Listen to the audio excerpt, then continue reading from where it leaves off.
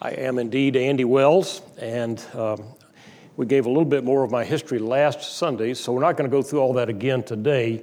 If you weren't here last Sunday, just ask somebody after the service who was that masked man, and see if they remember anything to fill you in.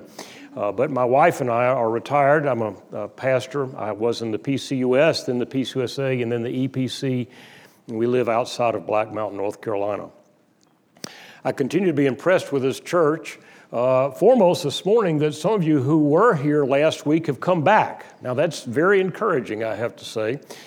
But more than that, that you would support a ministry like Young Life says a whole lot about your priorities and where you want to put your money and your energy in this world of witness. And Young Life has been changing the lives of teenagers for several generations. I was involved with many graduates from Young Life when they would come into InterVarsity Christian Fellowship on the college campuses, where I worked as a staff member for a couple of years at Georgia Tech.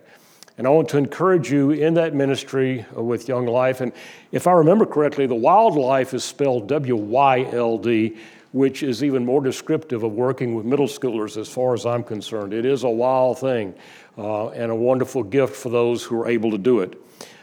It's good to be back with you. And I brought a couple of extra members to come with me of my family. These are my two granddaughters, and I'm just going to introduce them quickly. Emma is back with Carolyn. Emma, would you stand up, please, on the pew? Get up a little bit higher. There she is. And this is Mary Ellen on the front pew. Stand up, Mary Ellen. Thank you. You can sit down. But they are a wonderful encouragement to us, and part of the reason why Carolyn and I decided to take an early retirement from active pastoral ministry.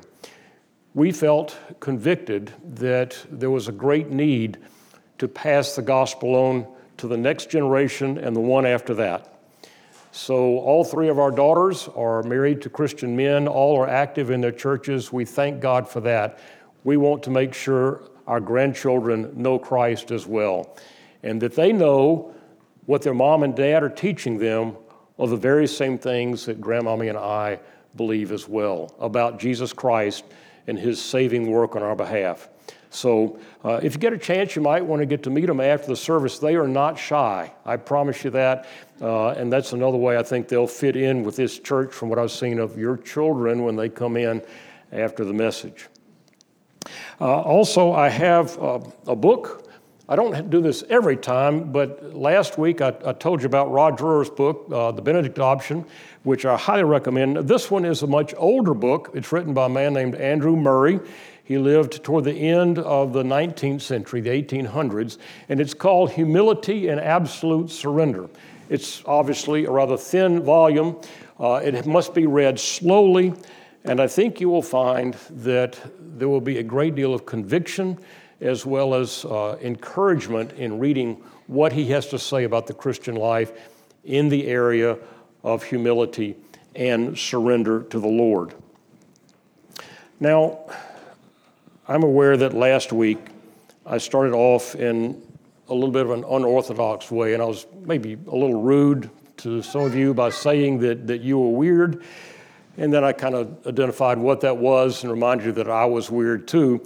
So I'm going to make it up to you this morning, and I'm going to start out this message by telling you something you really don't want to hear. I can almost guarantee that for everybody here. But before I do that, I want to read this scripture. It's from 1 Peter chapter 2, beginning at verse 13, and it goes all the way to chapter 3, verse 7. This is the word of God. Submit yourselves for the Lord's sake to every authority instituted among men, whether to the king as the supreme authority or to governors who are sent by him to punish those who do wrong and to commend those who do right. For it is God's will that by doing good you should silence the ignorant talk of foolish men. Live as free men, but do not use your freedom as a cover-up for evil. Live as servants of God. Show proper respect to everyone. Love the brotherhood of believers. Fear God. Honor the king. Slaves, submit yourselves to your masters with all respect, not only to those who are good and considerate, but also to those who are harsh. For it is commendable if a man bears up under the pain of unjust suffering because he is conscious of God. But how is it to your credit if you receive a beating for doing wrong and endure it? But if you suffer for doing good and you endure it, this is commendable before God. To this you were called, because Christ suffered for you, leaving you an example that you should follow in his steps. He committed no sin, and no deceit was found in his mouth. When they hurled their insults at him, he did not retaliate. When he suffered, he made no threats. Instead, he entrusted himself to him who judges justly. He himself bore our sins in his body on the tree, so that we might die to sins and live for righteousness. By his wounds you have been healed. For you were like sheep going astray, but now you have returned to the shepherd and overseer of your souls. Wives, in the same way, be submissive to your husbands, so that if any of them do not believe the word, they may be won over without words by the behavior of their wives, when they see the purity and reverence of your lives. Your beauty should not come from outward adornment, such as braided hair and the wearing of gold jewelry and fine clothes. Instead, it should be that of your inner self, the unfading beauty of a gentle and quiet spirit, which is of great worth in God's sight. For this is the way the holy women of the past who put their hope in God used to make themselves beautiful. They were submissive to their own husbands, like Sarah, who obeyed Abraham and called him her master. You are her daughters if you do what is right and do not give way to fear. Husbands, in the same way, be considerate as you live with your wives and treat them with respect as the weaker partner and as heirs with you of the gracious gift of life, so that nothing will hinder your prayers. As I said, this is the Word of God, and let's come together in prayer as we begin to look at this passage.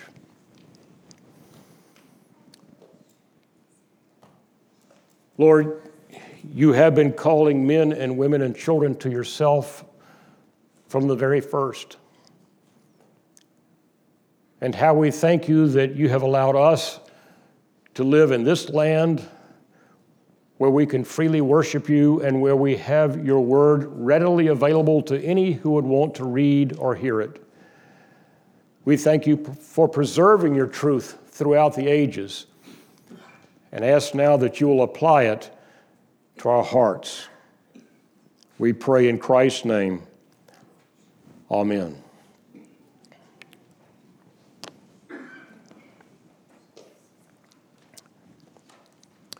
When I realized I was going to be here just for 4 Sundays, I had a series that came to mind and realized these are some passages that I can really just jump into and then leave town.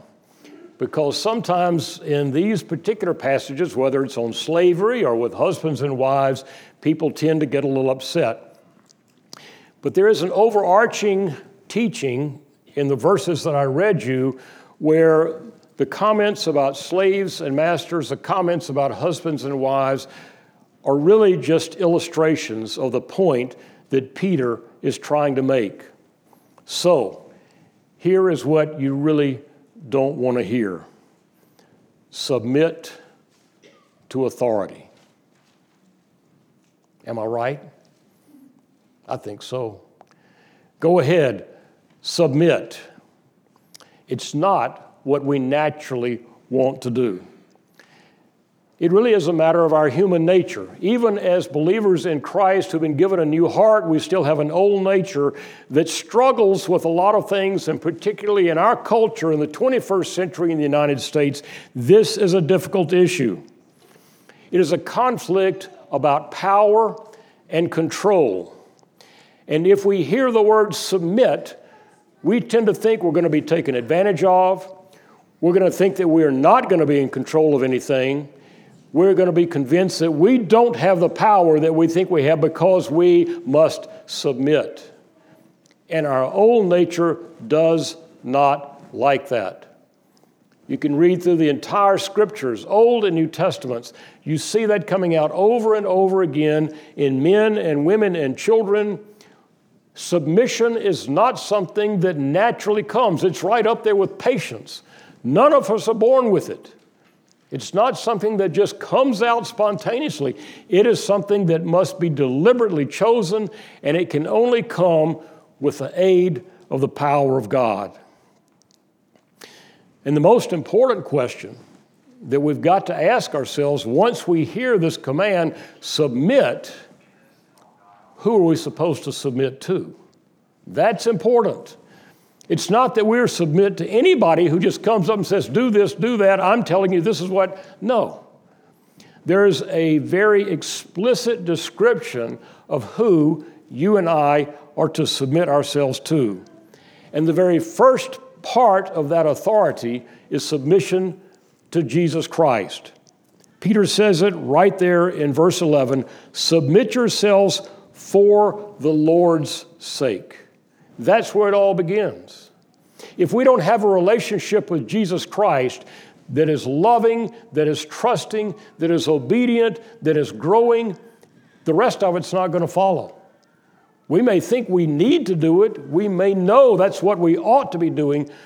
But if we are not willing to submit ourselves completely and wholly to Jesus Christ and His authority, we are not going to be able to submit ourselves genuinely to anybody else. And that's why this book came to my mind. Humility and absolute surrender. It's humbling to submit yourself. It's difficult to absolutely surrender yourself to God and say, Lord, here I am, use me how you want to. A dangerous prayer. He will answer that. He may take you places that are uncomfortable, out of your comfort zone, but it's where you need to be. It's where you'll want to be as you continue your walk with Christ. And after we establish that fact, our submission, first of all, is to be to Christ, to Him of all.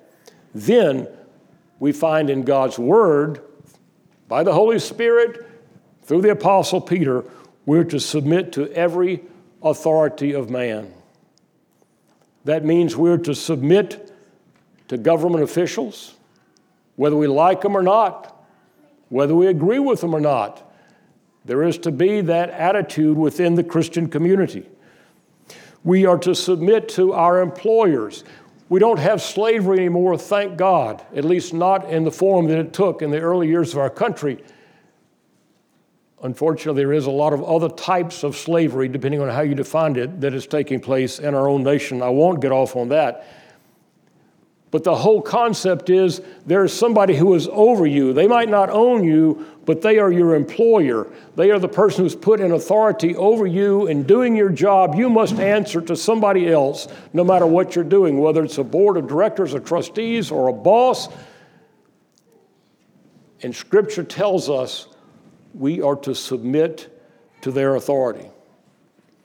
And in the family, God has established an authority structure. I'm going to get into that a little bit more as we get further into the message. But there is a structure there for authority as well and a place for submission, but it is not what you think. Do not let fiction, do not let Hollywood, do not let other people define for you the abuses of a beautiful teaching that's in Scripture in terms of the relationship of husband and wife and, of course, children.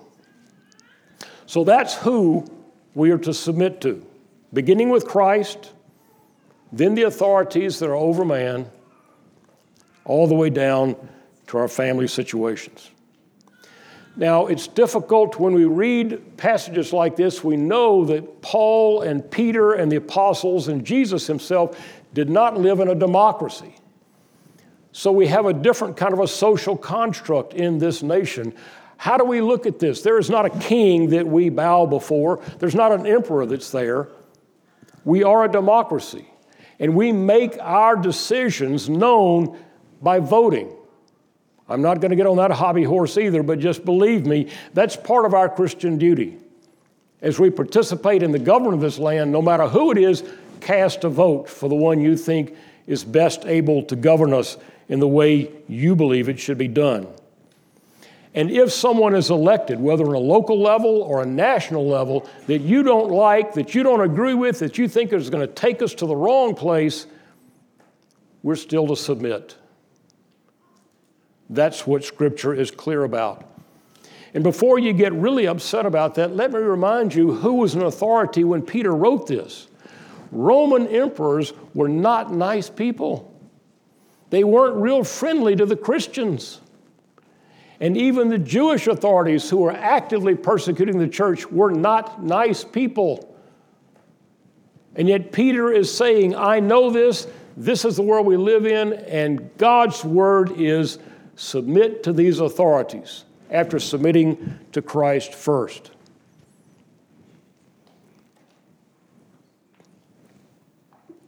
Now, hopefully, some of you are saying, but wait a minute. Aren't there some exceptions? Something about that just doesn't ring quite true. Well, yes, there are exceptions, but they are rare. We're coming to see it begin to happen in our own nation. When you are required to disobey Jesus Christ, you cannot submit to the authority because you're submitting to Christ first. You have to always keep that in mind. Now, it doesn't give you and me license to say, well, because I'm a Christian, I believe that this is the best system we should have, and therefore I'm going to do that. I'm not going to submit to the authority. That's not it. It's when you and I are told you may not share your faith in Jesus Christ, as the apostles were told and were beaten and then sent out, and they went right back to preaching the truth about Jesus Christ. When you and I are commanded we are to do something that is immoral, at that point we say, no, I will not submit to that because my authority is Jesus Christ and His Word, and He says that is wrong. And when you do that, you have to be willing to suffer the consequences. We are not exempt from punishment if we disobey, even if it's for those reasons.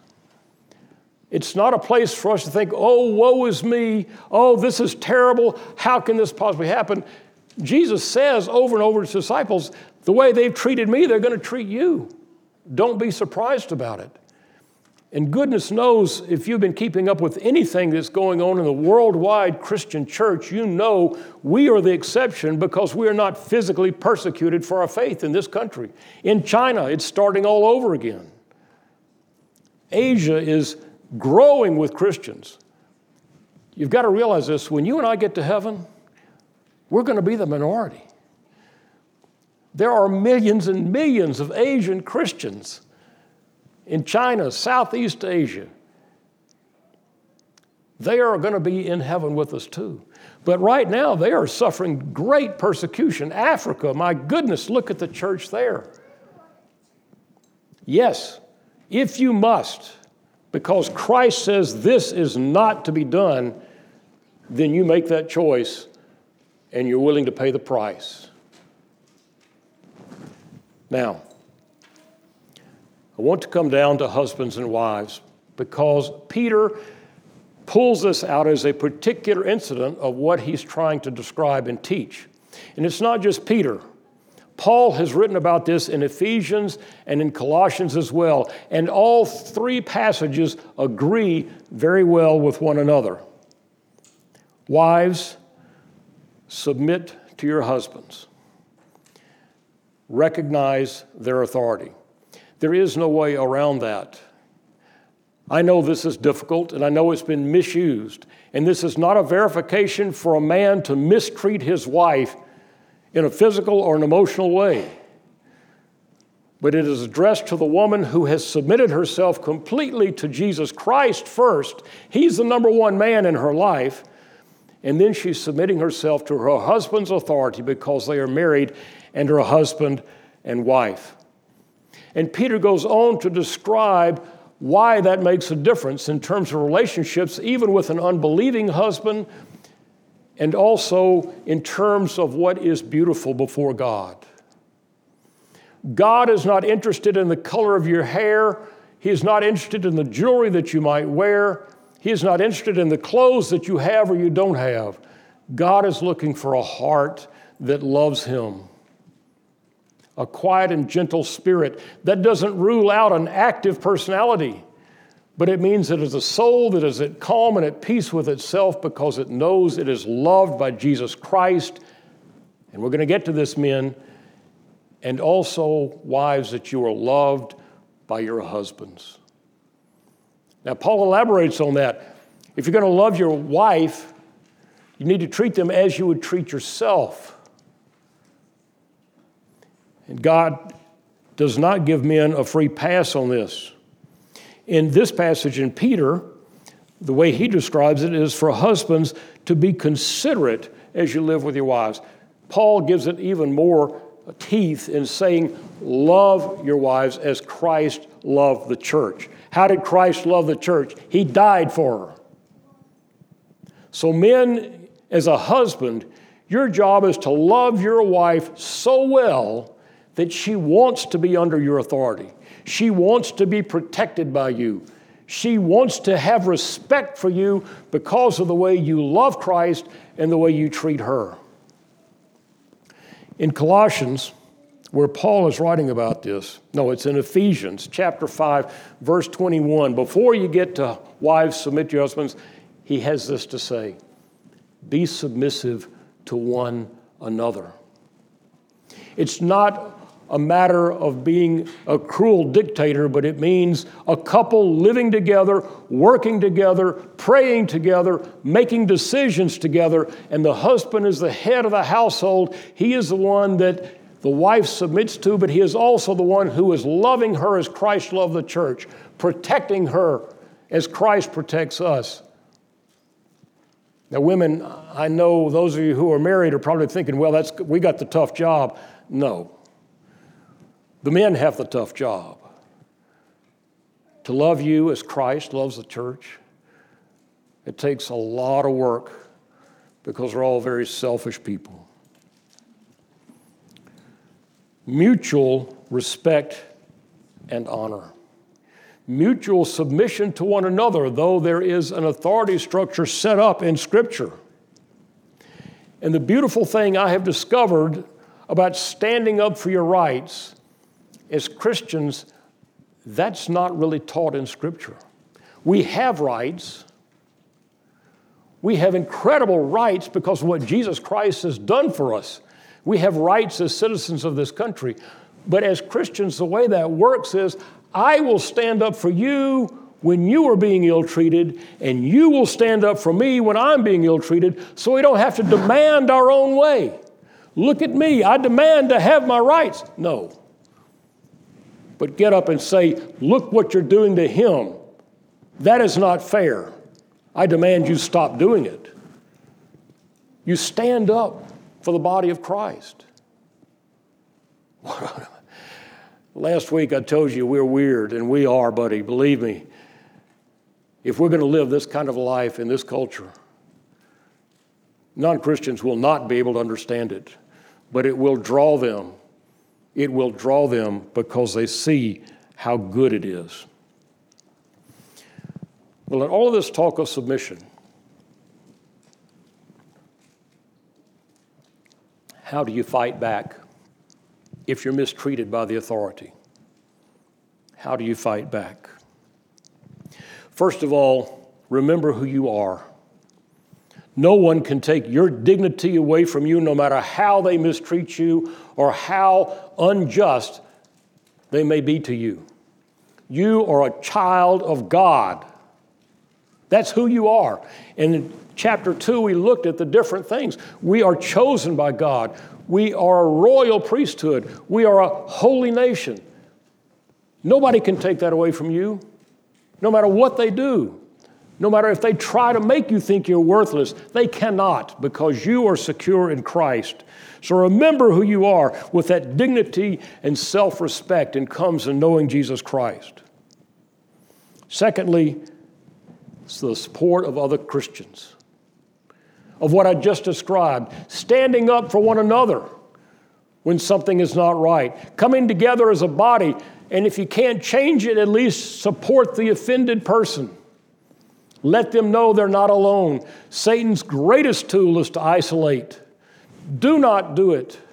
Run to the church. Run to your brothers and sisters in Christ, and there find the strength to bear up under the unjust situation.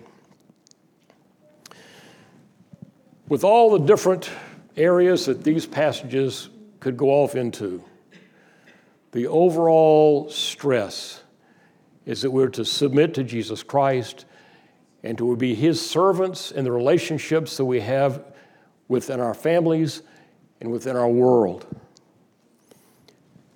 And all of the New Testament describes so clearly Jesus Christ died for us so that we could be free from our sins, and we are freed from our sins not to do what we want to do, but to serve others, to serve Christ.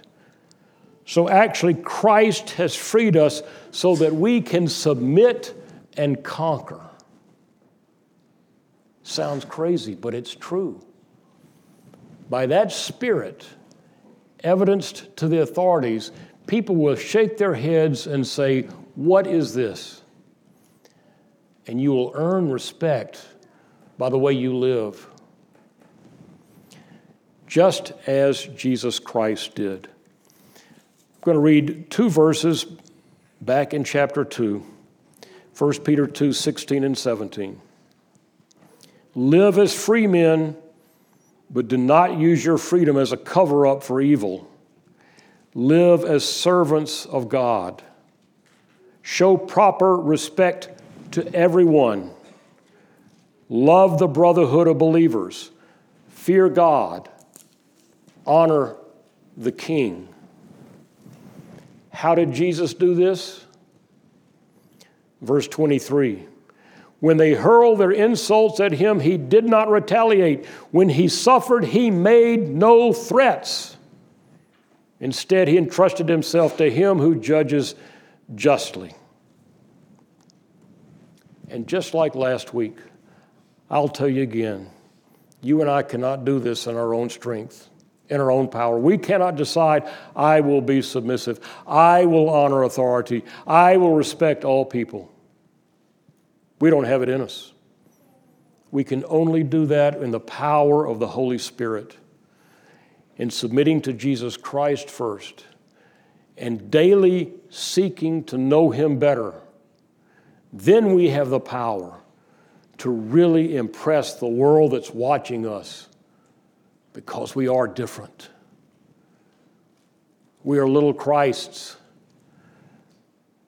and we're weird. We live life by different rules, but it is the Word of God. Let's pray. Father, there's so many ways this can be misunderstood. Help us to have a clear view of your truth, submitting ourselves not only to Christ, but to your word, that it can be rightly understood and interpreted and applied. Father, give us courage and wisdom to make the tough decisions of when to say yes and when to say no, of how to love, how to serve, how to submit. We cannot do it without your help. Father, come help us. We ask in Christ's name. Amen.